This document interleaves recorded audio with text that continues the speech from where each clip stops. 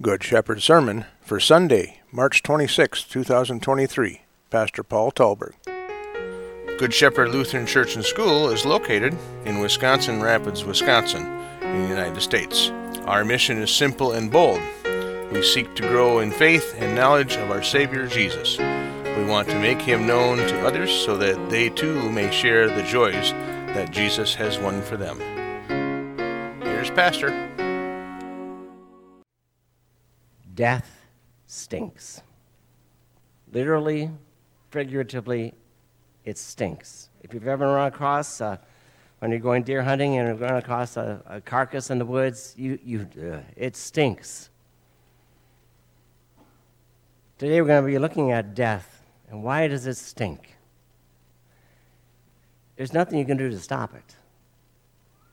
Everyone in this room, unless Jesus comes back while we're still alive, everyone here is going to be dead. Death causes a lot of sadness. Death causes a lot of anger. When my dad died, I was really, really angry at God. And then what do you do with that? And then I was sad when my mom died. What do you do with that? And my sister, what's going on with it? So what happens is death has these huge emotions that unleashes because we are completely powerless to stop it. Although when you watch the commercials on TV, they'll tell you, oh, you can maybe not be dying quite so soon because we have some cream that you can put on and make those age wrinkles go away. Or we have a machine that can work out so that your body will look a little bit more fit than it does as you know it's going to get as you get older. But every day, we're reminded, every day, the wages of sin is death, and it is coming. When the storms went through Mississippi, a lot of people found out that death was coming. So there's tragedy and pain and sorrow. Earthquakes in Ecuador and in Syria. Thousands of people dead, just like that. A tsunami comes and wipes out a town. Dead, just like that. Death stinks. There's nothing you can do to stop it. It's really upsetting, isn't it? But even when someone dies, it's kind of like death reaches up from the grave and tries to suck the joy out of your life. So you can't even enjoy the life that God is giving to you with all the blessings that He has poured into that day-to-day life. What to do? I'm pretty sure that God recorded John chapter 11 for the year 2023. We're really good at restarting someone's heart when they die. We're really, really good at helping people go through very, very difficult times of their life and come out kind of okay on the other side. Might be a long time in the hospital, but you know, we've pretty much pushed that off, and we kind of forget we cannot stop death. It causes sorrow. One day, my death is going to cause sorrow for other people. I don't want that to happen. I don't want to be sad. I have no power over that. So the Lord puts this in here to remind us that although death binds us, He is personally involved in our lives, and He can hear every request. And He is the one, the only one who can help. A man named Lazarus was sick. He was from Bethany, the village of Mary and her sister Martha. This Mary whose brother Lazarus was sick, was the same one who poured perfume on the Lord, wiped His feet with her hair. So the sister sent word to Jesus, Lord, the one you love is sick. Jesus had intentionally put Himself into the sphere of their friendship. He had created a friendship and a camaraderie with them over the course of time. He would stay at their house. They were known as His friends. How cool would that be? Oh yeah, this afternoon Jesus is coming over. He's going to have lunch with me and Martha, Lazarus. That would be awesome. So they knew who Jesus was. They had listened to Him. They knew what He was about. And what happened? Lazarus gets sick. So what do? They know who Jesus is, right? They do. They know that he loves to listen to them. So they go to him. And they can't go in person. They send somebody. And they just say, your friend Lazarus is sick.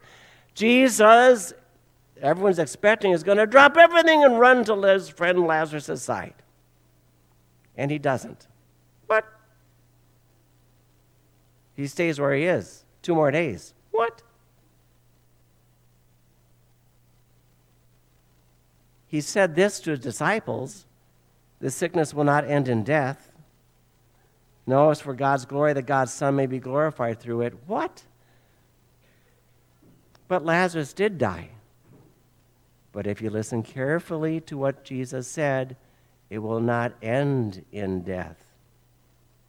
Yeah, Lazarus did get sick. Yes, Lazarus died. It didn't end there. So Jesus was letting his disciples know it's not going to end this way. But like most of us, the disciples kind of half paying attention. So they stayed where they were 2 more days. That's what it says.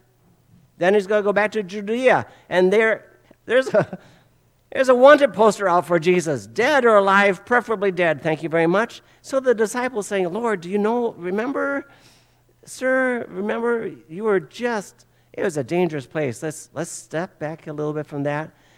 And Jesus says, no. I'm here for a short time. I have to do the work of my Father in heaven. And our friend Lazarus, he's fallen asleep.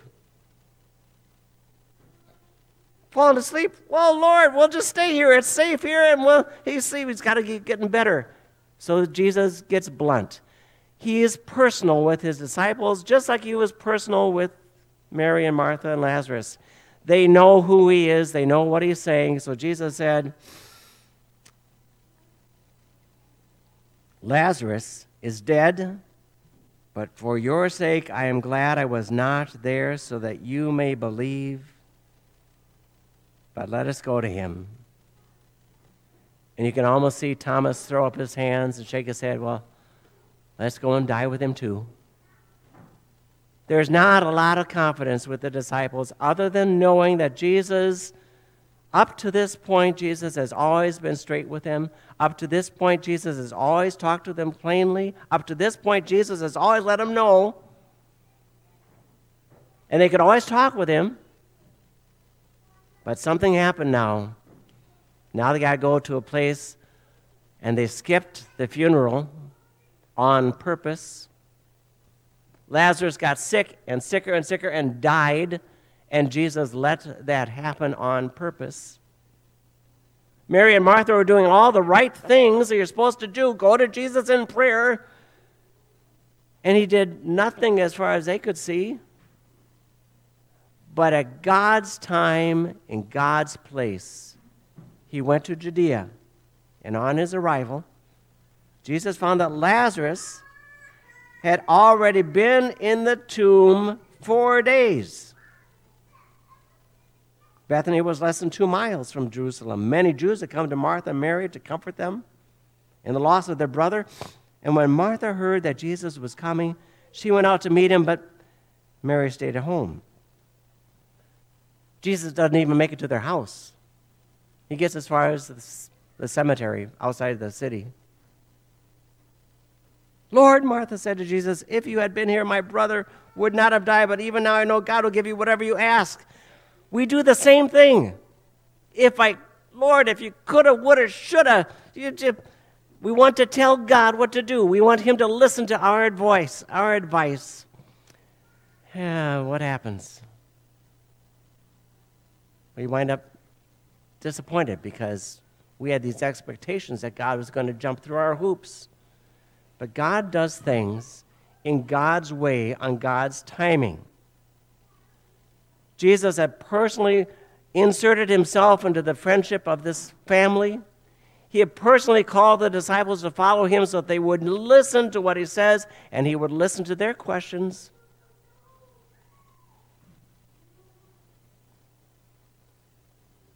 I know even now, God will give you whatever you ask. Jesus said to her, your brother will rise again. Martha answered, I know he will rise again in the resurrection at the last day. So she confesses that she has faith. She knows what the Bible says. She takes God at his word. But she is overcome with sorrow. Overcome with sorrow. That's what death does. It shakes you right to the bones. Doesn't matter if you know it's coming a long time, it's coming a short time. It doesn't matter. Death is a final thing. You can't stop it. And when it comes, you can no longer have conversations with that person. And then what happens? He missed the funeral. So all the people know there's a guy who could have come. It's just a couple miles down the road. How come he didn't walk?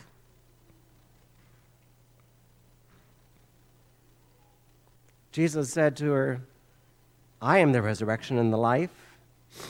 He who believes in me will live even though he dies. And whoever lives and believes in me will never die. Do you believe this? Great last words. Did you hear that? When I was younger, we memorized the first part, but we forgot the last 4 words. Jesus gets really personal. She gets personal with Martha. He says, Martha, I don't want you giving me what you give at the synagogue when you're confessing the Christian faith. I want to know, do you believe this? I am the resurrection and the life. He who believes in me will live even though he dies. And whoever lives and believes in me will never die. Do you believe this? That's a good question. That's a question we need to ask ourselves. Do I believe this? Or am I just saying words that sound nice in the air when I'm surrounded by other Christians in a comfy church, sitting on comfy pews? Do I believe that Jesus has power even over death? If he does, that means he has all power in heaven and on earth, which we just confessed, which means that I have no reason at all to worry. So what do? All week long, we worry. We worry about, I don't know, our health, the weather, wars. We worry. We love to worry. We love to give God advice on how he should be worrying for us and taking care of whatever it is that we're worried about. And the God we serve is so patient. He loves to hear us. You know, when the Lord used holy baptism to create faith in little baby Everest, you know what he did? We're told that he connected him back to his death. As many of you were baptized into Christ, have been baptized into his death. So just as he was raised from the dead, through the glory of the Father, we too may live a new life. Each death reminds me, that's right, I'm going to die, but each death also reminds me I am part of a family of faith that God himself has set up a relationship with, where he decided to adopt me into his family. He decided to wash away my sins, and that's a big task. So he sent his son, who washed away all my sins with his lifeblood on the cross. And so that I would not despair, he raised his son back to life again, and he said, see, he has total victory over death, total power in heaven and on earth. Wow. What happened? Well, we know what happened. Jesus, once more deeply moved, said, take away the stone. Lord, by this time there's a bad odor. He's been there 4 days.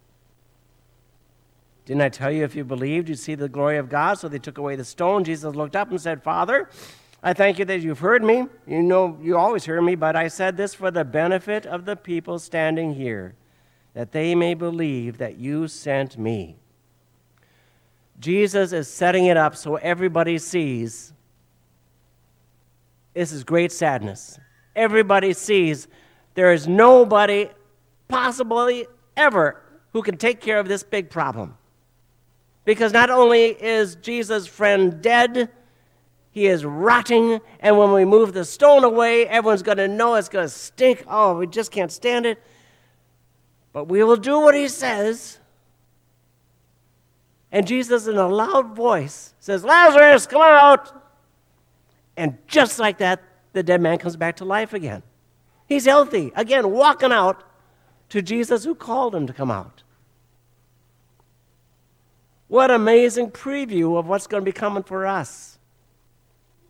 You know, Christianity, what we believe, is built on one person, Jesus Christ, and his glorious resurrection from the dead. So his death and resurrection, that is the foundation for our faith. That was central. That's central to my life too, isn't it? Your life too. You're going to die. But it's not going to stop with your death. Because God has promised in his word he's going to raise up those who trust in his Son. Well, can God do that? Well, go back to John 11. Yes, he can. He just said one word, Lazarus, come out, and Lazarus came out. The dead man came back to life. Jesus said the same thing's going to happen on the last day. With a loud command, the dead in Christ will rise first. What a glorious day that's going to be. Can you imagine being by a cemetery on that day? Wow. What an amazing thing. No fear, and then all of a sudden, all these living bodies are coming. What an amazing day that's going to be. Jesus said, I am the resurrection and the life. He who believes in me will live even though he dies. And whoever lives and believes in me will never die. And then comes that question. Do you believe this? If you believe this, you're surrounded by Christians right now who you'll see in heaven. Right now, we've gathered together to praise God, who we can't see yet, but one day we're going to see face to face. So how do you think God our Father wants us to interact with each other? Does he want you carrying a grudge against somebody? Does he want you lipping off to somebody? Does he want you blowing your top so that that person understands how deeply you feel about your toe? My goodness. We are to speak kindly one to another. We're supposed to honor others above ourselves, remembering that we are God's children, part of his family of faith, just like they did with Lazarus. Now later on, we're told that Jesus was, a couple days later, eating lunch with Lazarus. Eating lunch with Lazarus who had been dead. And people were believing and coming to Jesus to just see this amazing thing. This guy had been dead. Everyone saw the funeral, and all of a sudden he's alive again. And what happened? They tried to kill Jesus as well as Lazarus. It stirred up the hatred to Jesus even more. And Jesus knew that, and he raised Lazarus back to life anyway, because when Jesus dies on the cross, there goes all of death's power. Jesus is the only one who hears us what we really want and really need, and is able to help us in our time of need. So in Jesus' name, go out and tell somebody that. Go out and be that person who understands that death is scary, death is frightening, death causes a lot of anger and confusion, but you are part of a family of faith that God has brought you into himself. And he says, do not fear. Don't be afraid. God, who calls himself Emmanuel, is also our good shepherd, and victory over death is ours. In his name, so let us live. Amen.